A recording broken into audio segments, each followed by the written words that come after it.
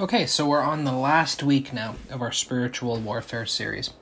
This is the second half of the gods and idols section. And this week we're going to talk about the beings that are called gods in the Old Testament. All right, let's go back to Exodus 20 where we started last week. Exodus 20, the Ten Commandments, was his first commandment. His first commandment is, "You shall have no other gods before me." It seems to me to imply that God thinks these other beings are there, that you could make them your God. Some people don't interpret it that way, and that's fine. But whatever the case, the Lord says explicitly, you shall have no other gods, right? That any of these other, whether they're real or not, these other beings, whether they're there or not, you shouldn't treat them as your God, right? I am meant to be your God to the people of Israel. Okay? So what are these beings? That's the question we have to ask. What are these beings? If they're there, if they aren't, then they aren't. But if they are, and what does Scripture have to say about them? Okay? Let's go first to 1 Kings 11. 1 Kings 11. By the way, the word for gods, and so we talk so much about words in this series, because I love words. The word for God and gods in the Old Testament is Elohim. Maybe you've heard that word. It's been used a lot more recently, I feel like, in the church. Elohim is the Old Testament word for God. Interestingly, it's a plural word. Right? Elohim is actually the plural form of the word for God. And so it actually means, if you were just to look at it etymologically, it would mean gods. And interestingly, it is used interchangeably for foreign gods, meaning the gods of the other nations, Elohim, and the singular God of Israel, Elohim. Elohim, whenever you see the word God, capital G, God, in the Old Testament, that word is translating Elohim. Just like if you see a lowercase g, gods, G-O-D-S, that is also translating Elohim. So context is telling you what it's talking about. It's talking about foreign gods, if it's talking about the God of Israel. But the same word is used, which kind of lends weight to the argument about what I was talking about, how the Bible probably views them at some point to be this reality that is not close to the God of Israel, but it's of this higher plane, this plane of the worship of these beings, right? Or that's what's going on.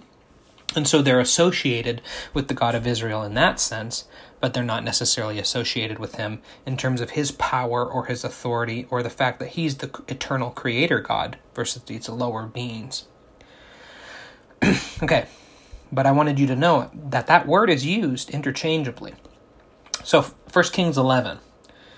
1 Kings 11, what's going on? Solomon, he's a great man. He's a good man. He's done this great thing. He's very wise. He had a great moment with God when he chose wisdom.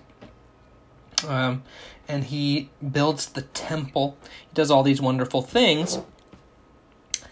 But here's the problem. He stacks up all of these wives, right? And this is where we're at. He started accumulating all these foreign women from all these different nations, right, to make these kind of peace treaties. And he has all these wives, right? It says he has 700 wives, 300 concubines. And it's from these nations which the Lord had said to the sons of Israel. He had said, don't associate with them, nor let them associate with you, because they're going to turn your heart away after their gods. And it says Solomon held fast to these women in love. So he had 700 wives, all these 300 concubines, all these different women from different nations, and they turned his heart away, just like the Lord had said. It says, when Solomon was old, this is verse 4, his wives turned his heart away after other gods, and his heart was not wholly devoted to the Lord his God, as the heart of David his father had been. For Solomon went after Ashtoreth, the goddess of the Sidonians, and after Milcom, the detestable idol of the Ammonites. Solomon did what was evil in the sight of the Lord, and did not follow the Lord fully, as David his father had done. Solomon built a high place for Chemosh, the detestable idol of Moab, on the mountain which is east of Jerusalem, and for Molech, the detestable idol of the sons of Ammon.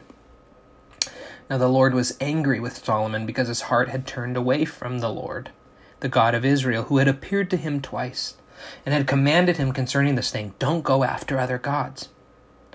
Right? So this ends up the kingdoms getting pulled apart, right? So you have the northern and southern kingdom. It's the breakdown of the united monarchy of Israel. It's because of this evil that Solomon's doing.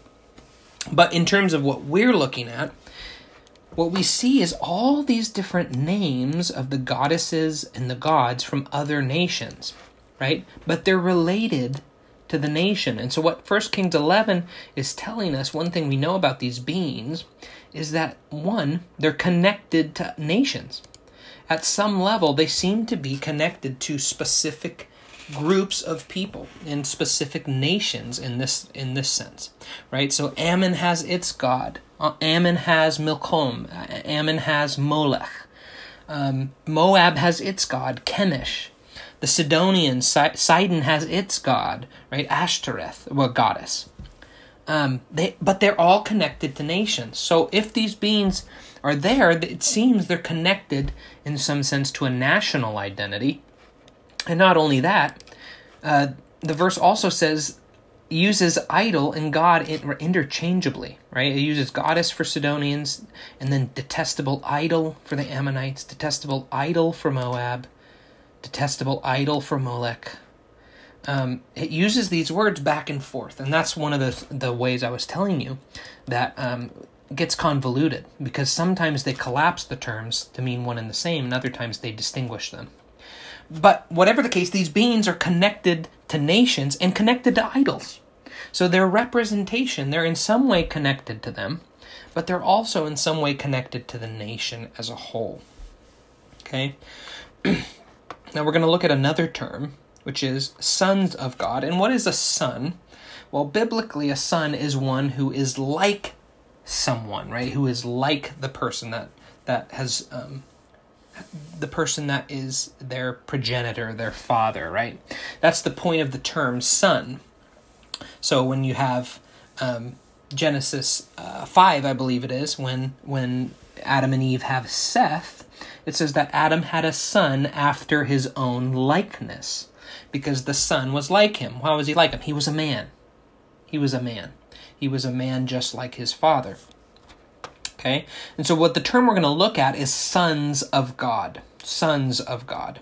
And sons of God is an interesting term because it shows up in the Old Testament several times. But this sons of God term has a meaning. And what I think it's saying, what I would say it's saying, is beings that are like God. The sons of God are beings that are like God. And here's why I would say that. I'll show you the passages it shows up in. Go to Job 1. Job 1, it says, it shows a scene of the heavenly court, the heavenly throne room. And it says that it was a day when the sons of God came to present themselves before the Lord. And who's among the sons of God coming to present themselves? Satan. Satan is among them. Right? And this is where the Lord and Satan have their conversation in Job 1. But what we're looking at here is that these sons of God are coming to present themselves before the Lord, and Satan walks among them. This is not humans. This is not saying sons of God, these human beings, came into God's presence to present themselves in his throne room, and Satan was just walking among the people. It's clear that these are spiritual beings like Satan is. Satan comes among the sons of God to present themselves before the Lord. Before the Lord. So what we learn from Job 1 is that these beings are spiritual beings. Satan is among them. Satan walks as one. Now the passage doesn't explicitly say that Satan is one of them, but he's found among their number when they are presenting themselves to the Lord. So I think Job 1, not only are these beings connected to nations, connected to idols in some way, but they're spiritual beings. They're spiritual beings. Okay? Another passage in Job that uses that same term, Job 38, uses the term sons of God. When are they found? Job 38:7. Remember, in Job 38, the Lord has shown up. He's appeared in the whirlwind to answer Job, right? But actually what he ends up doing is he questions Job, right? And the questions he asks are these questions of how great God's wisdom are, right? Like, Job, since you're so knowledgeable, what do you know about the foundations of the earth? What do you know about the measurements, right? What do you know about what its bases were sunk on? And then in verse 7, God says this. We'll go back to verse 6. On what were its bases sunk? This is talking about the earth. What were its bases sunk? Who laid the cornerstone of the earth? When the morning stars sang together, and all the sons of God shouted for joy. Okay? Pre-creation, the foundation of the earth, or while the earth's foundations are being set, the sons of God are already there shouting for joy. Again, clear that these are spiritual beings, not humans. Because we know, according to Genesis 1, earth is made, everything's set in place, everything's set up habitat-wise, then the animals come, then man comes, right? That's how it works.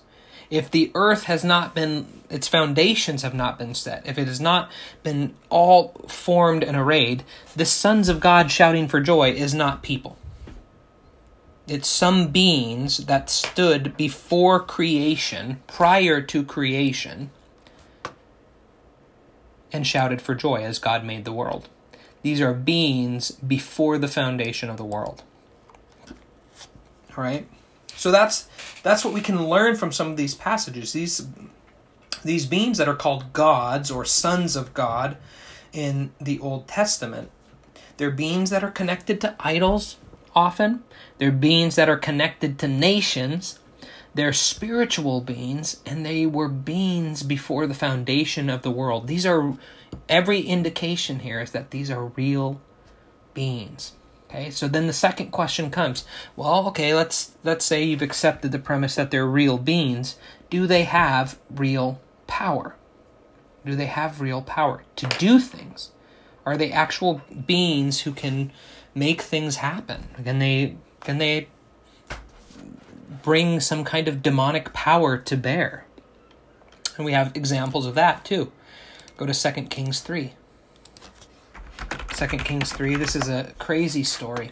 The story goes that the king of Israel, and at this point, king of Israel is two separate kingdoms, right? We have the king of Judah and we have the king of Israel. Judah being the southern kingdom, and Israel being the northern kingdom.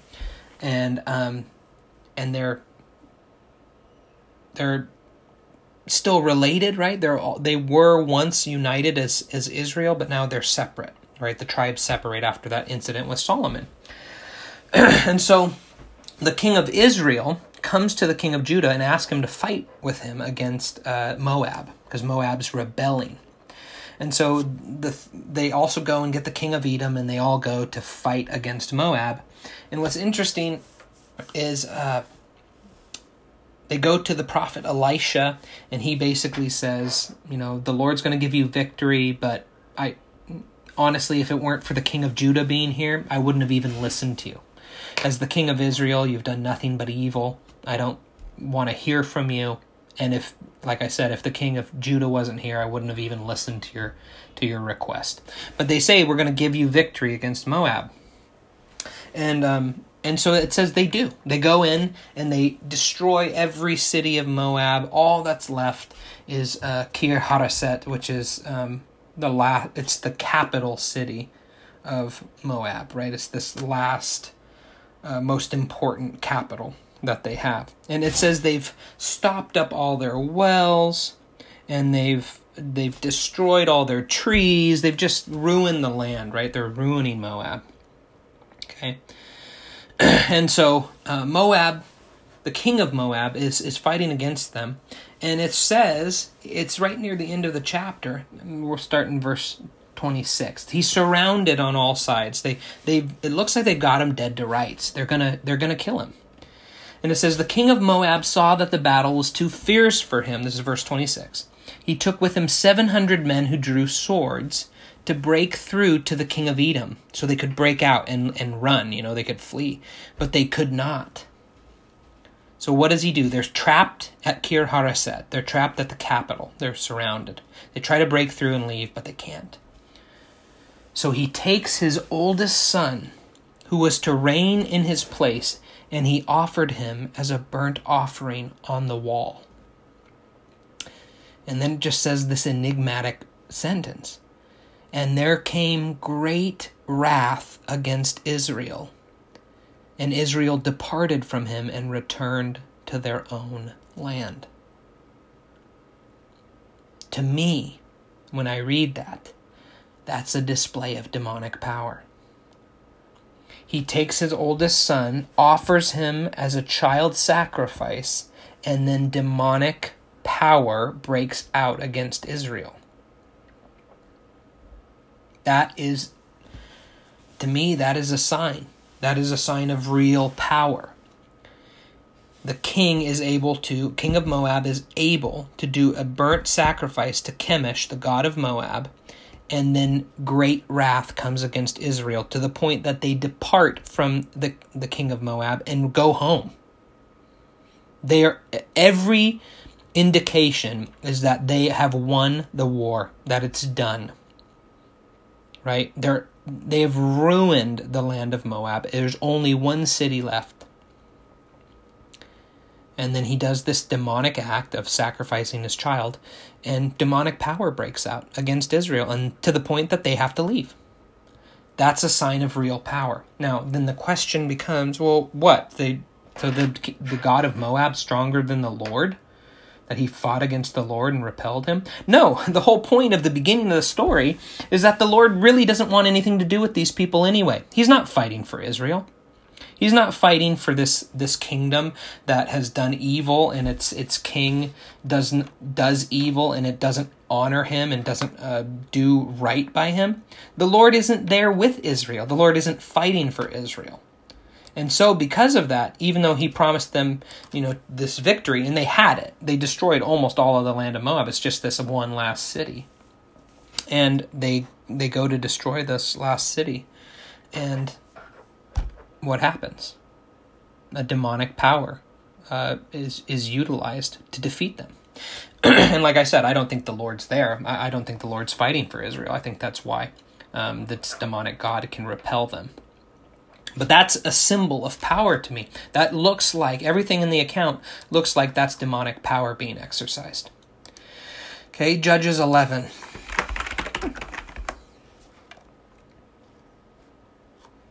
This is Jephthah. Jephthah's talking to the sons of Ammon. Right, so, he's talking to...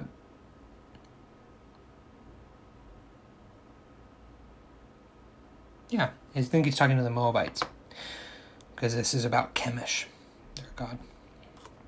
Okay, so this is about the land. This is about the Lord. Go to verse 21.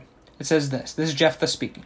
The Lord, the God of Israel, gave Sihon and all his people into the hand of Israel, and Israel defeated them. So Israel possessed all the land of the Amorites, the inhabitants of that country. If you don't know, Jephthah is the judge of Israel at this time. He's leading Israel. So he says, we possessed all that the Lord gave us. And he gives some territory markers. Since now the Lord, the God of Israel, drove out the Amorites before his people, are you then to possess it? Right? Moab has asked for this land back. They said, you need to give this land back to us. It's ours. And he says, no. Our Lord freed it for us. He gave it to us to possess. And then he says this, do you not possess what Chemosh your God gives you to possess? So whatever the Lord our God has driven out before us, we will possess it. Right? That's the point. Don't you possess what your God gives you to possess? Jephthah seems to think their God has power to give them things to possess. Of course, the ancient view was that when two countries went to war, their gods went to war. And when their gods went to war, whoever's God was stronger in the fight, that nation would win. And so Jephthah here is saying, it seems to believe that Chemosh, their God, has given them things to possess. It's won battles. Chemosh, their God, has won battles and given them things to possess. And in the same way, the Lord, the God of Israel, gave them this land to possess. And so he makes that point. Now, again, that's just what Jephthah is saying, but I think that's what we see the people of God believing, that there are real beings with real power. Another great example is Exodus. The Exodus account. We'll go to Exodus 7 first. What happens during the Exodus account? Well, during the Exodus account, remember the first sign that's given is this idea of a rod becoming a serpent. It gives Aaron's rod to become a serpent as a sign, and the Lord gives that sign. And so when they come before Pharaoh, Aaron throws his staff down, and it becomes a snake, right? But what's the next thing that happened? Pharaoh calls for his wise men, his sorcerers, his magicians, and it says they did the same with their secret arts, right? With their secret arts. Each one of them threw down their staff and they turned into serpents. This is not a magic trick. The text does not say that Pharaoh brought in his magicians, and what he means by that is he brought in some cool sleight of hand people that could do some cool illusions, and they, pulled a card out of their sleeve and somehow threw down a wooden snake or whatever. That's not what the text is saying. And whatever happened with the magicians, you have to believe the same happened with Aaron, because it says that. It says they did the same with their secret arts. So unless you believe Aaron's doing some kind of trick, he's doing some kind of magic trick where he got the wooden snake and somehow he has a string on it and can pull it and make it look like it's moving or something. Unless that's what Aaron did, then the magicians didn't do that. Because it says whatever Aaron did, the magicians of Egypt did the same with their secret arts. Aaron threw down his staff and it became a snake. The wise men and the sorcerers threw down their staffs and it became a snake. They did the same. They used dark arts, they used secret arts, they used demonic power from their gods to do that work. To do that work.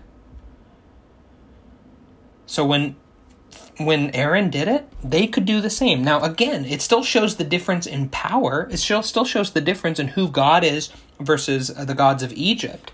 Because, of course, what happens? Well, they're all snakes. All the staffs are snakes. And Aaron's staff, his snake, goes and eats all the other snakes. Right? The Lord is still more powerful. But somehow, through a display of demonic power, these magicians were able to make their staffs into snakes. It does not say that it was some trick. Okay, then it goes, let's go on, chapter 8. Now we're at the plague of frogs at this point in chapter 8. Okay, Aaron stretches his hand over the waters of Egypt, and frogs come up and cover the land. And so then the magicians, it says they did the same with their secret arts, making frogs come up on the land of Egypt. Right? So frogs come up by Aaron's hand from the command of Moses. And then frogs come up because the magicians can do the same with their demonic power from their gods. Now, of course, again, there's a huge difference because the frogs are everywhere from Aaron, from what Aaron does. They're everywhere.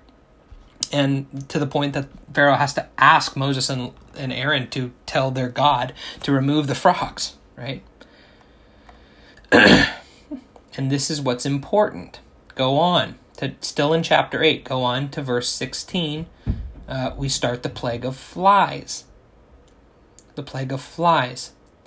This is an important turning point, right? These demonic beings do have real power, like we saw in the last two things we looked at. But there's a limit to their power. There's a limit. And here at the plague of flies, they find their limit, right? So Aaron stretches out his staff and strikes the dust of the earth, and it all became gnats throughout the land of Egypt, right? It became these little lice or bugs or whatever they were, right? They come throughout the land of Egypt. And it says in verse 18, the magicians of Egypt tried with their secret arts to bring forth gnats, but they could not. So there were gnats on man and beast. The point is, they tried to do it. They thought they had the power, the demonic power to do it, but could not. They could not do it. So what do they say to Pharaoh? The magician said to Pharaoh, "This is the finger of God." Now Pharaoh rejects that. His heart is hardened. Right? He hardens his heart. But what they recognize is that this is a power beyond what they can do according to their gods. This is the finger of God, the God of Israel. And what he can do is beyond what their gods can do. They try to do it and they cannot accomplish it. But that does not mean they did not accomplish other things. We know they did. So there is demonic power in these beings, in these gods, but not the same as the Lord of Israel, like the theory we've set out this whole time. They may be called gods, and they truly do have power, and they are spiritual beings, but they're no way equivalent to the God of Israel, the true God, the Creator God. Right? Chapter 11. We're now at the plague of the firstborn. It's the last plague. God actually tells us what he is doing in the last plague. And people often miss this. They think about the death of the firstborn, and they miss this key element. We're like, okay, well, the Egyptians are getting, their firstborn sons killed. That's what's going on in the last plague. That's actually not, it does happen. That does happen. But that's not what's going on. What God says is going on is this. What he says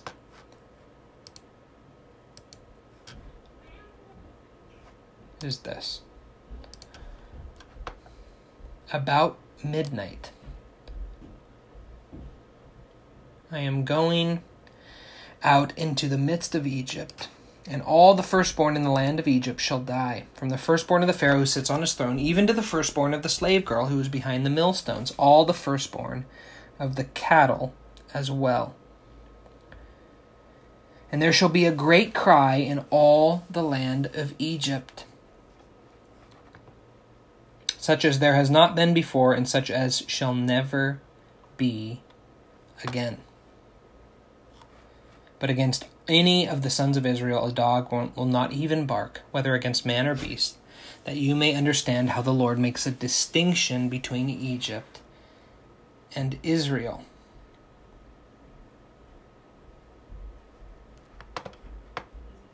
Okay. So then go on from there, right? So he said, I'm making a distinction. And that's what most people look at, okay? The firstborn's going to die. The firstborn of Egypt, from man and beast, everything is going to die. And we just kind of read that, and that's the only part we think about. Go on to chapter 12, though. He's talking about Passover. Okay, I'm going to go through, I'm going to strike all these dead, but then he explains what he's doing.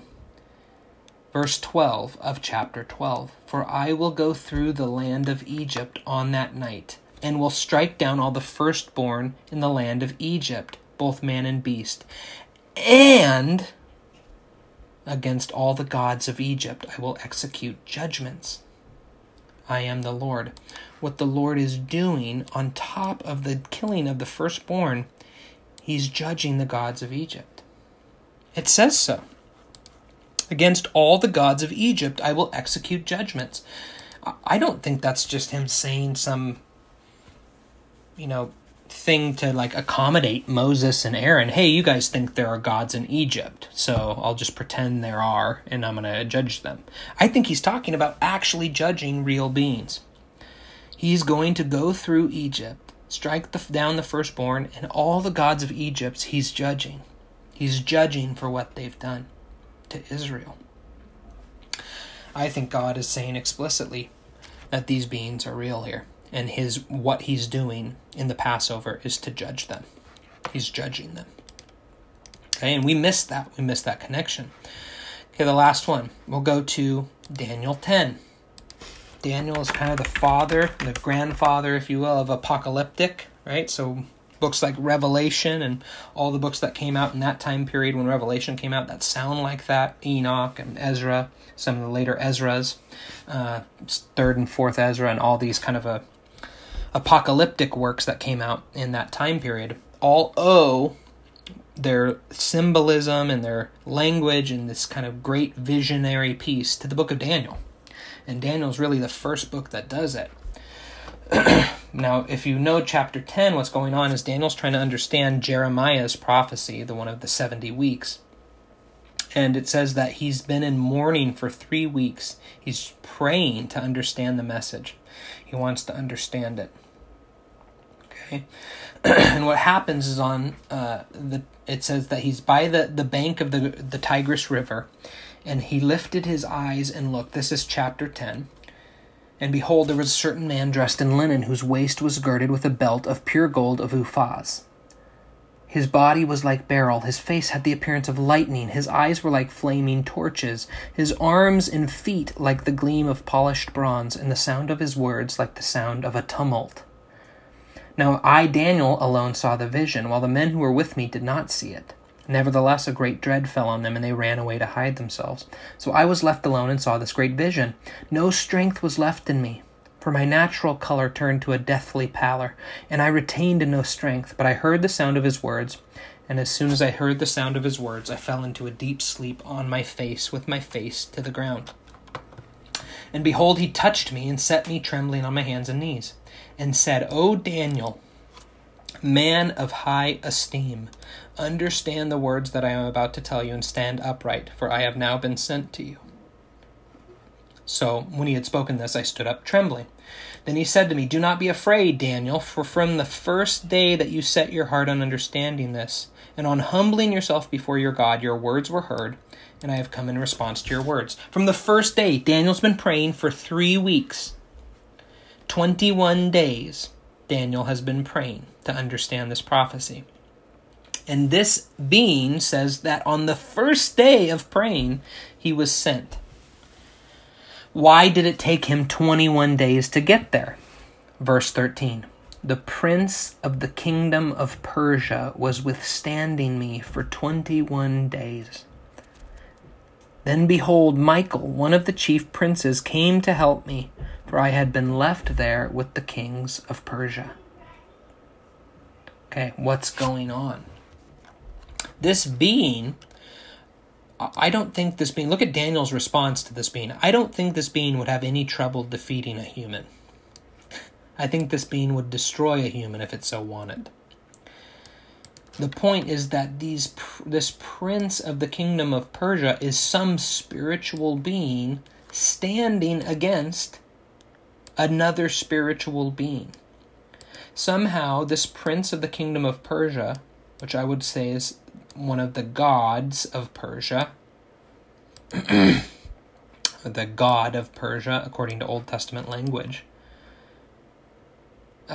was withstanding this being, was fighting against it, was delaying it.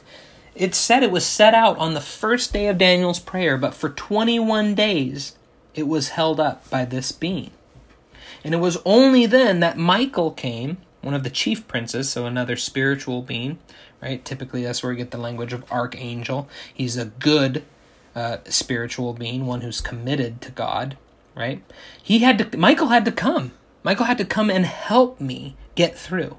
Because if Michael hadn't come, I wouldn't have gotten through to you, Daniel. That's the point. This being would not have made it to Daniel except Michael came and helped him. Now, I have to give you an understanding of what will happen to your people in the latter days. At the end, in verse 20, I'll skip through the rest of this for now. But verse 20, the being says, Do you understand why I came to you, Daniel?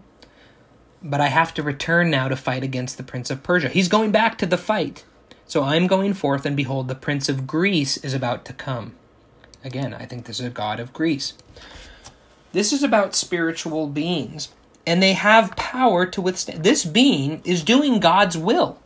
This being is trying to answer Daniel's prayer, and God sent him from the first day Daniel started praying. And yet, somehow, a demonic being, a demonic spiritual being, was able to stop this I'm just going to call him angel, stop this angel from getting to Daniel for 3 weeks.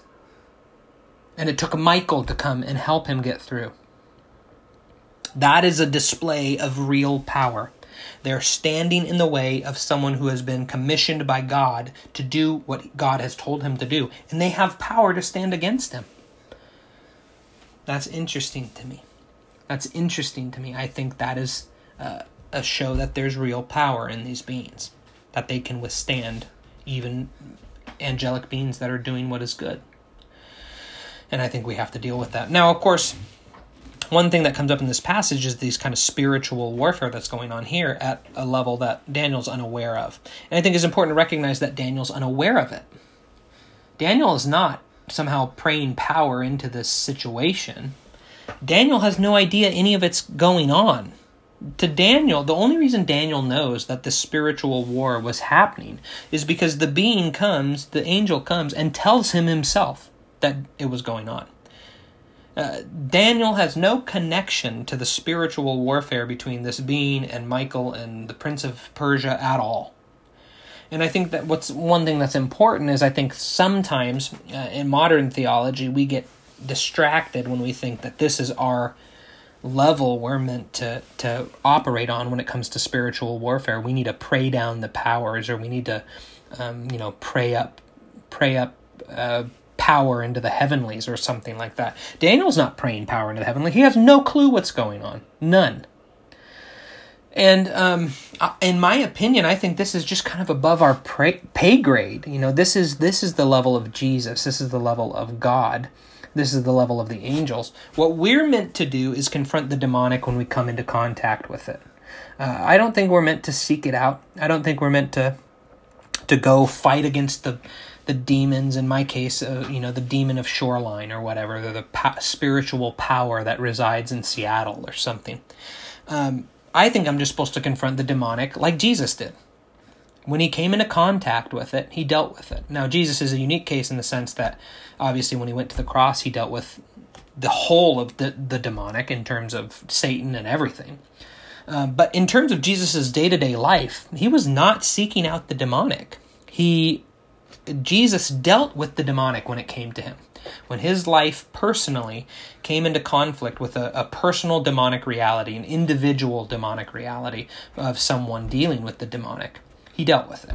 But he did not go seek it out. He did not go out of his way to go look for some huge, demonic power of Israel or something, the demonic power of the Pharisees or whatever. He just dealt with the reality of what he came into contact with. And I think that's a good sign for us of how we should operate when it comes to spiritual warfare. We should absolutely be prepared and ready to fight against the demonic, to get rid of it, to free people from demonic slavery.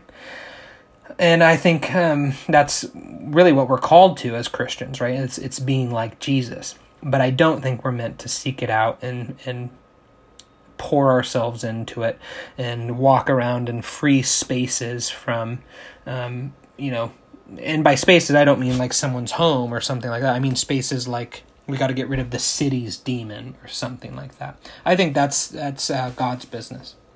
So that's kind of where I'd land on that issue. And I think it's important to remember because, like I said, what really we're called to is when people personally are dealing with the demonic, we're called to help them. And that's what we need to do. But weeks 1 and 2 dealt with that more fully. But I thought I'd bring it up again here. Okay, so last piece. Here's the last piece. We've talked about this and we've seen it even here in Daniel 10. They have these gods, these beings, have a connection to the world and nations. Right here, even here, they're called the Prince of the Kingdom of Persia, the Prince of the Kingdom of Greece. They're still related to these nations. And why is that? What is that? Why do they have these connections to the world? Why do they have these connections to the nations. We know God is the creator God. The God of Israel is the creator God, and he created everyone. He created everything. He created these other beings, and he created all people. So why doesn't everyone just worship the creator God? Why is it that these other gods are over these nations? What is their connection to the nations? We'll talk about that. And I actually think it's interesting because I don't think this is a question that's addressed very often. And I actually think the Bible has more to say about it than we actually realize. Go to Genesis 10 and 11. Genesis 10 and 11. Genesis 10 is called the Table of Nations, typically, and is about what happens after Noah, all his sons, where do all his children go? And it talks about them going and filling the earth, really. It talks about them going to different spots on the earth and where they end up and what spaces they occupy.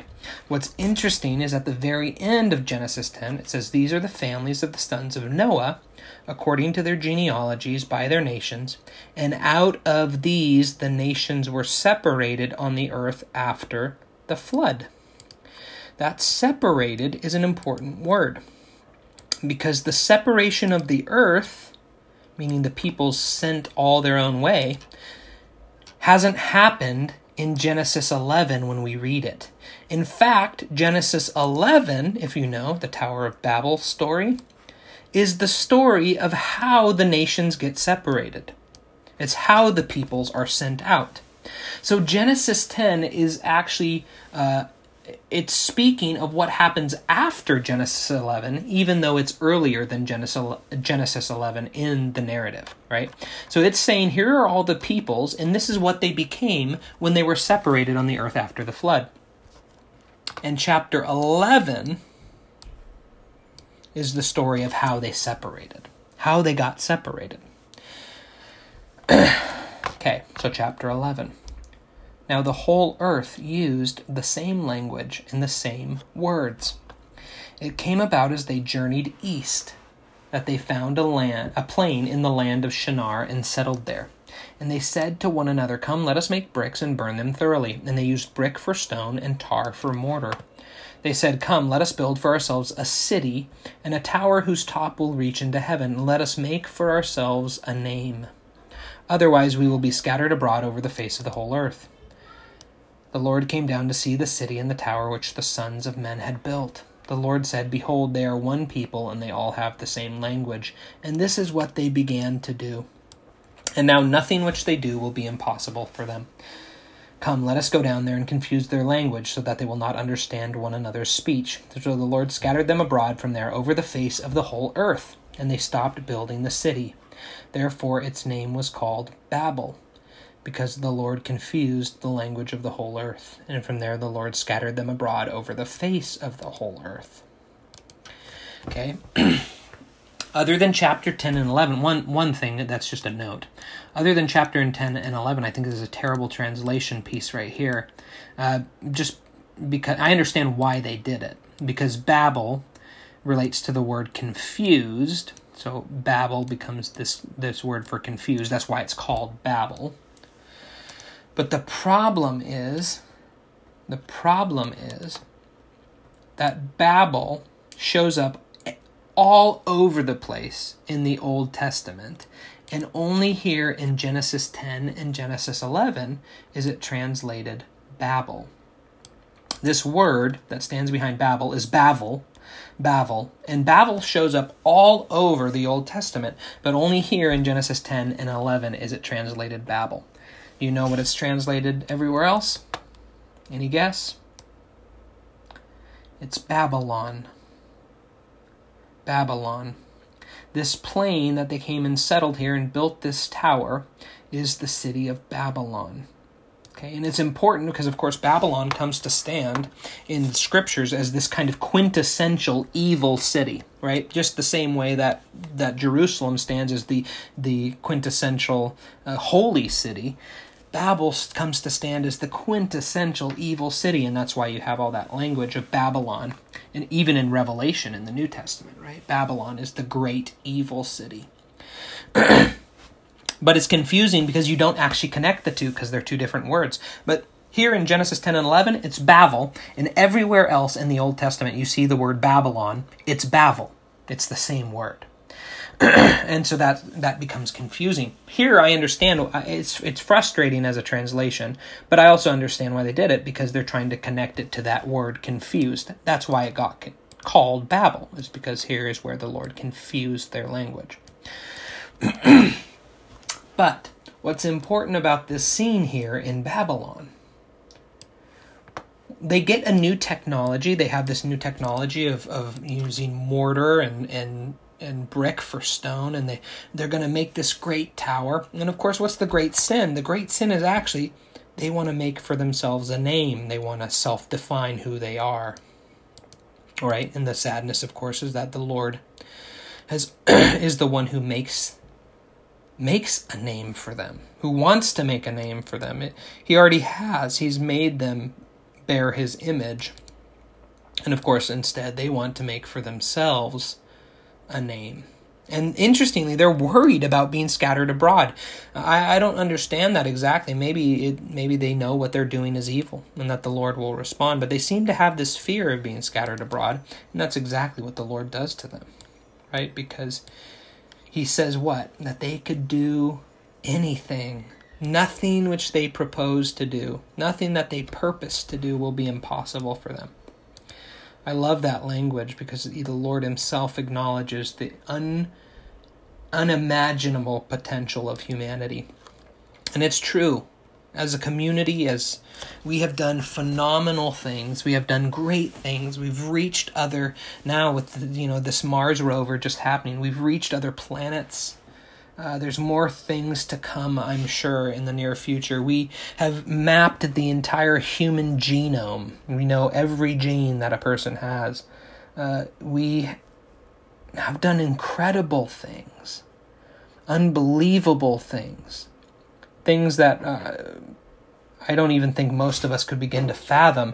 And we've utilized them in our daily life. I mean, how many of us understand even how a radio works, let alone how the internet works, or how we can make recordings of ourselves, or how any of that works.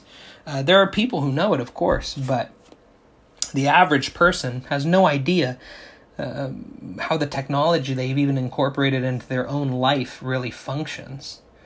Because we are capable of wonderful things, and for every wonderful thing that we can purpose to do that will not be impossible for us, we can do such unfathomable evil. Unfathomable evil. And it's not impossible for us to do. I've always said I don't necessarily think we're getting worse over time. I think the evil that has been there for humanity has always been there since Genesis 3. Cain, the first person, kills his brother. I mean, that's the first thing that happens. He murders his brother. We've always had this great evil. I mean, and you read through Genesis, these things are deeply evil that happen throughout the book. Look at Sodom, look at Gomorrah, look at all of these different instances. And really throughout the Bible. And I would say that, no, I don't think we've gotten more evil over time. I think we're just as evil now as we were back then, and I think we were just as evil then as we are now.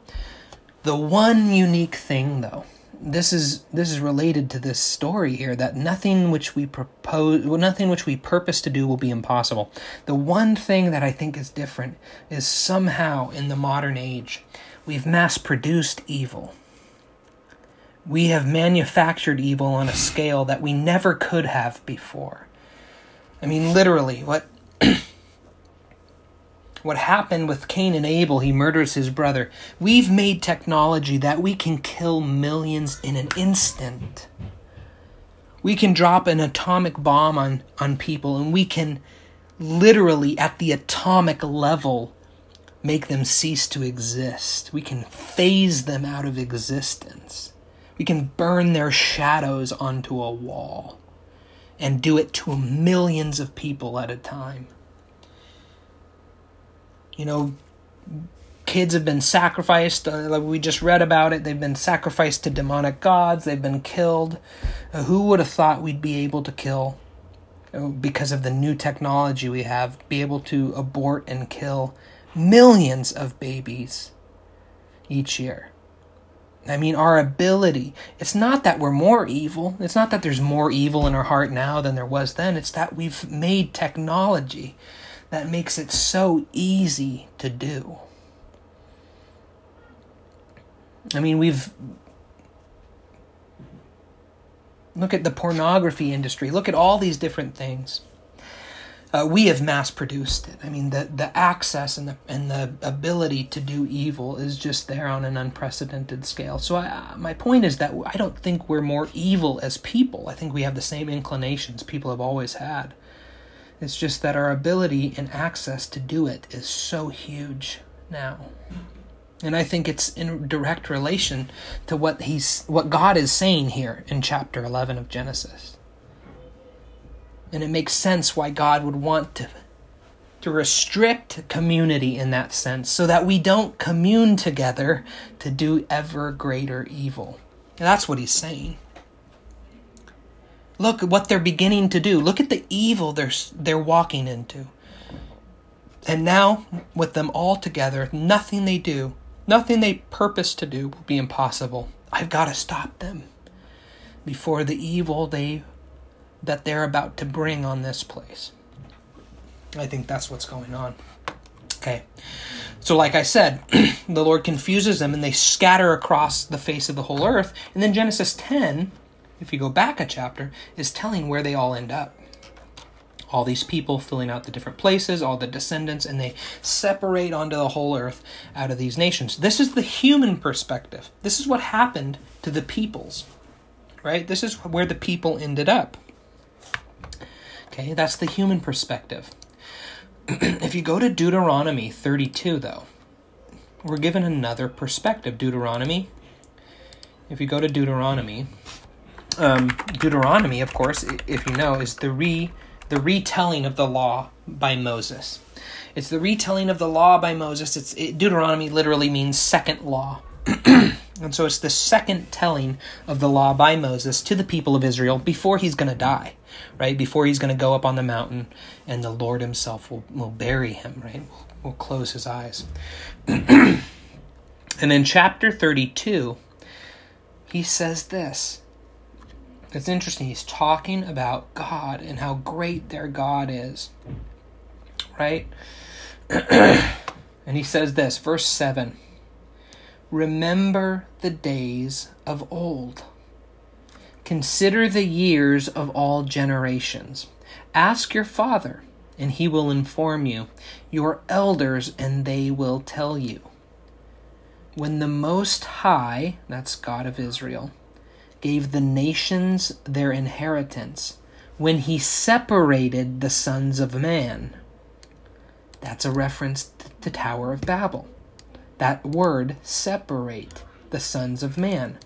That's him talking about Babel. Okay, so when the Most High is giving the nations their inheritance, when he is separating the sons of man. Okay, this is talking about the Tower of Babel now. What happened? He set the boundaries of the peoples, he set their markers, their delineations, their borders, according to the number of the sons of Israel.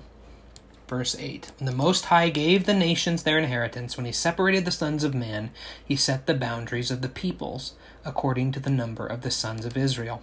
Now, this is one of those spaces. We're going to talk about textual criticism a little bit. This is one of those spots. There's not many in the Bible. If you don't know this yet, I'll rip this Band-Aid off. There's a bunch of textual variants in the different documents we have of the Bible, but most of them are inconsequential. They're not very important. They may be the misstroke of a letter or something like that. This is not one of those. This is an important textual variant that changes the meaning of the passage, so we have to talk about it. The Masoretic text is the Hebrew Old Testament that we have, the one that's written in Hebrew. And its earliest full text is that we have is from around 900 CE, if you want, or AD, if you want, 900. Okay, so it's old. but it's not that old. But it is recording a tradition that is very old. And that's the text we have here that says, according to the number of the sons of Israel. But the Septuagint, which I've told you is the Greek translation of the Old Testament, the earliest document we have of that is from 200 BCE, or BC, 200 BC. It's a considerably older. And it interestingly has a different meaning, a different word there. It says, according to the number of the angels of God. What's interesting is the greatest archaeological find that has ever happened, of course, is the Dead Sea Scrolls, the most important archaeological find. The Dead Sea Scrolls. They also have this text from Deuteronomy. And it's around the same time as the Septuagint, right? 150 BCE or so.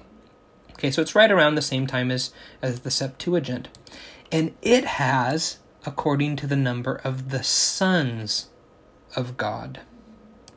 Okay, so here's the three translations we have looking at this from different documents. We have, when the Most High gave the nations their inheritance, when he separated the sons of man, he set the boundaries of the peoples according to the number of the sons of God, according to the number of the sons of Israel, or according to the number of the angels of God. I think this Masoretic text, the one that says sons of Israel, is not the original. I think it's been changed. I think it makes more sense. It makes more sense for it to say sons of God. The Lord split the nations according to the number of the sons of God. What happens is the Lord gave over the people who did not want him, who wanted their own gods. He gave them over to these beings, these sons of God, that became their gods. When he separated them, it was according to the number of the sons of God. And I think that makes a lot more sense in one way, because I don't know how according to the number of the sons of Israel makes sense. Because the nations, obviously, are considerably more than 12. The sons of Israel is 12. There's more nations than that. It doesn't make sense that he would do it according to the number of the sons of Israel. And also, I just don't know what the point of that would be. What he separated the peoples according to the number of sons of Israel just because he loves Israel so much. So the number of the nations is a reference to how much he loves Israel. I guess that kind of makes sense. What makes a lot more sense is that he separated them according to the number of the sons of God. These sons of God each received their own nation. He separated them so that each nation had its own God. And it makes even more sense when you continue on. Because what's the next thing that he says? Verse 9. For the Lord's portion is his people. Jacob is the allotment of his inheritance. Israel is God's inheritance. So when he separated the nations and gave them over to foreign gods, remember Romans 1, they all desired other things. They worshipped the creature rather than the creator. They worshipped idols instead of the glory of God. They exchanged the glory of God for idols. He gave them over to what they wanted. They wanted other gods. They didn't want to serve him. So when he separated the nations, he gave a god to each one of them, their own evil, unrelated god, because that's what they wanted, was this evil. They didn't want to serve him.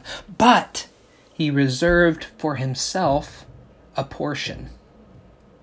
And what portion did he reserve for himself? It was Israel. Israel was God's inheritance.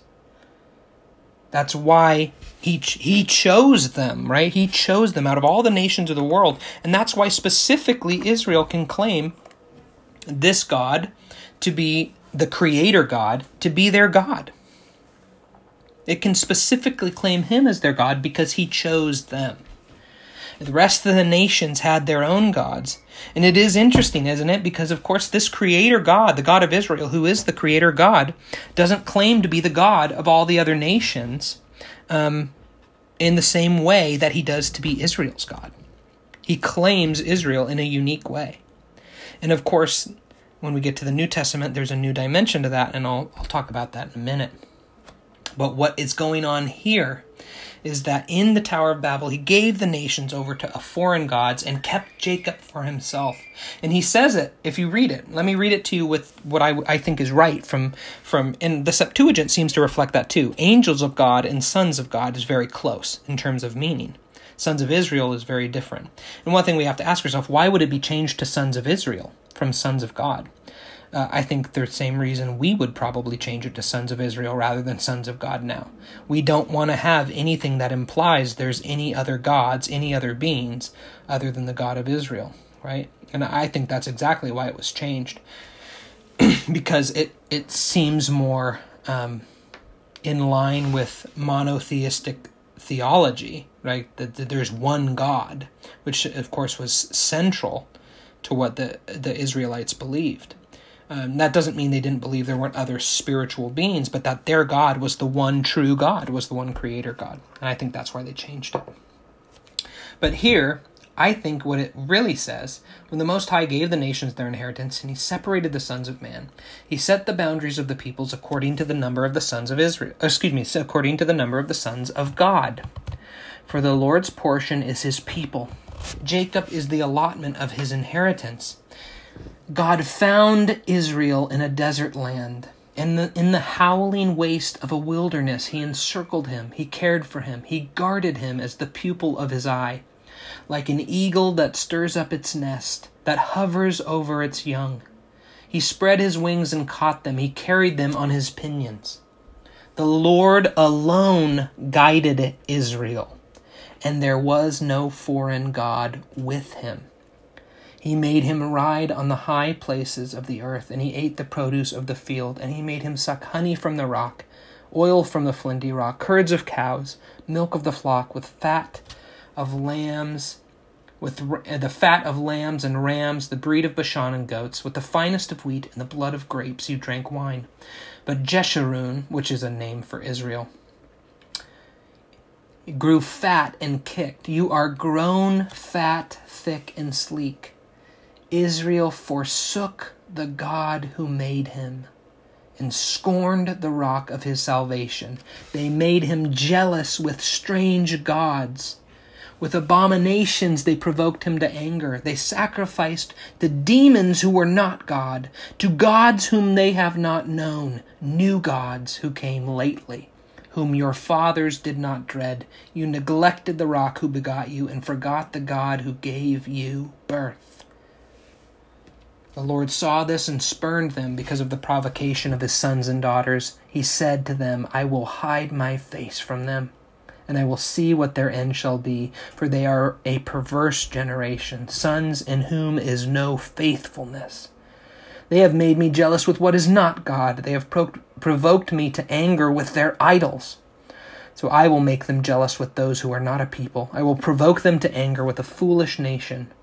For a fire is kindled in my anger, and burns to the lowest part of Sheol, and consumes the earth with its yield, and sets on fire the foundation of the mountains. What's the point of what God's saying? I think if we think sons of God, it makes sense of the whole passage. He gave all the other nations their gods, but he kept for himself one nation, one portion, one inheritance. It was Israel. And he did everything for them. He cared for them. He guarded them. He protected them. He guided them. There was no foreign god with the land and the people of Israel. He gave them the best of the land. And yet, the nation that he had chose, forsook him and wanted the other gods of the other nations. And they made their God jealous by worshiping idols and worshiping demonic beings. They were sacrificing to demons who were not their God. They were gods whom they did not know. Gods whom their fathers did not dread. They neglected the God of Israel. And they forgot that it was that God who gave them birth. It makes sense, the whole passage. Israel was the Lord's, and Israel chose to worship and sacrifice and serve other gods from the other nations. So they provoked the Lord to anger. That's what makes sense of Deuteronomy 32. The whole point of the passage is the God of Israel versus the gods of the nations.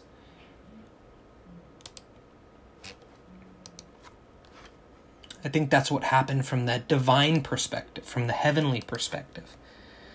Just like Genesis 10 and 11 tell us about the human perspective, the peoples were separated. From the divine perspective, God was giving them over to their own gods, each nation. From the human perspective, the people were being separated, each according to their tribes and their nations. But from the divine perspective, God was giving the peoples, giving these peoples who were evil over to foreign gods, to new gods, gods that they had chosen for themselves. But he kept for himself an inheritance. He kept for himself a people, and that people was Israel, the people over whom he still was their God. Okay. Let's make sense of it in the New Testament, because I think this is so beautiful. Go to Acts 2, Pentecost. Remember, Pentecost happens, the Spirit's poured out. They see tongues of fire on them. It says they were all filled with the Holy Spirit and began to speak with other tongues as the Spirit was giving them utterance. Now there were Jews living in Jerusalem, devout men from every nation under heaven. And when the sound occurred, the crowd came together, and they were bewildered because each of them were hearing the people, meaning the disciples, speak in their own language. They were amazed and saying, "Wait, aren't these people all Galileans? How can we all hear them in our own language?"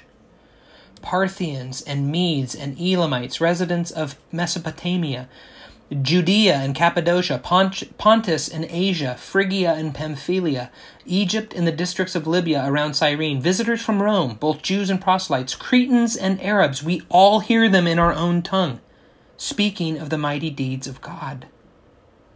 What does this mean?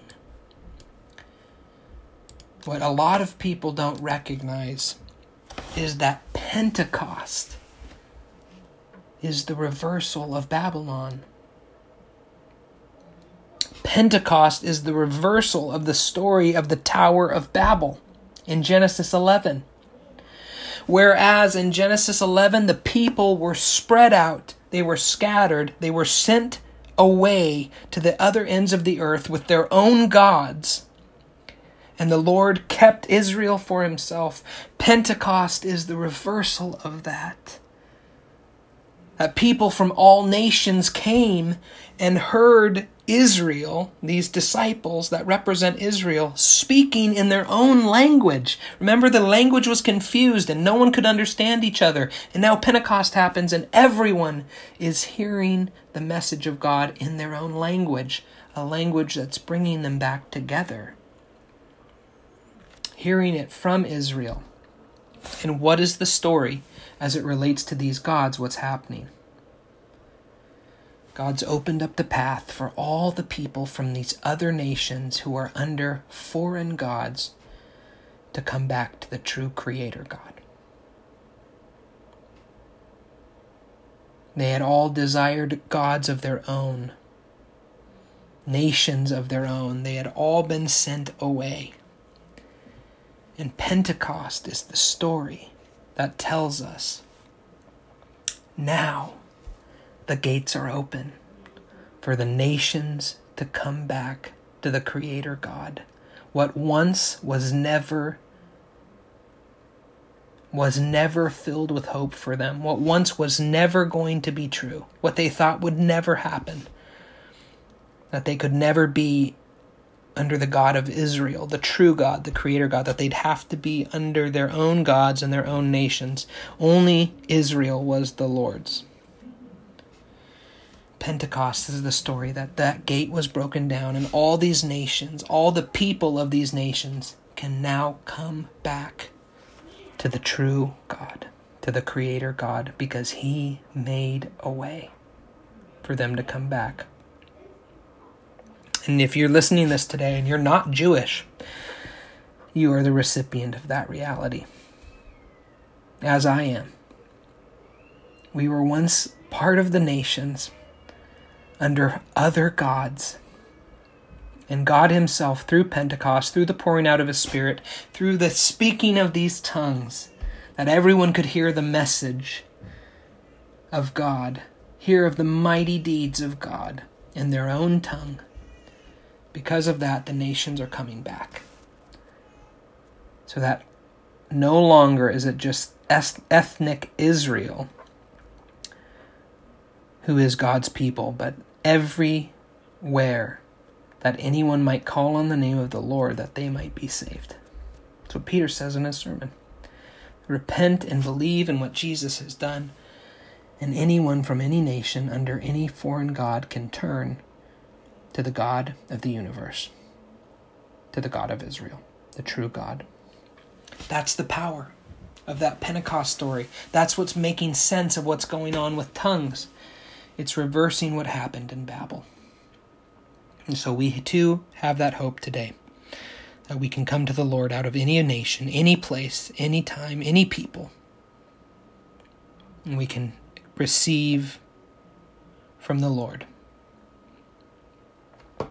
I hope this series has been informative to you. I hope you've learned a lot. And I just thank you for anyone who's listened. I hope that you too just remember the glory. That what was once not ours to have, the Lord made a way. We couldn't have done it on our own. We didn't have a chance. We were under foreign powers, under foreign gods in our own nations, and yet God made a way. Thanks to Acts 2. That's what Jesus did. And then when he poured out his Spirit, the church was born, and now we all have access through Jesus to the God of the universe. I hope you have some time to think about the glory of that reality today. Thank you for listening.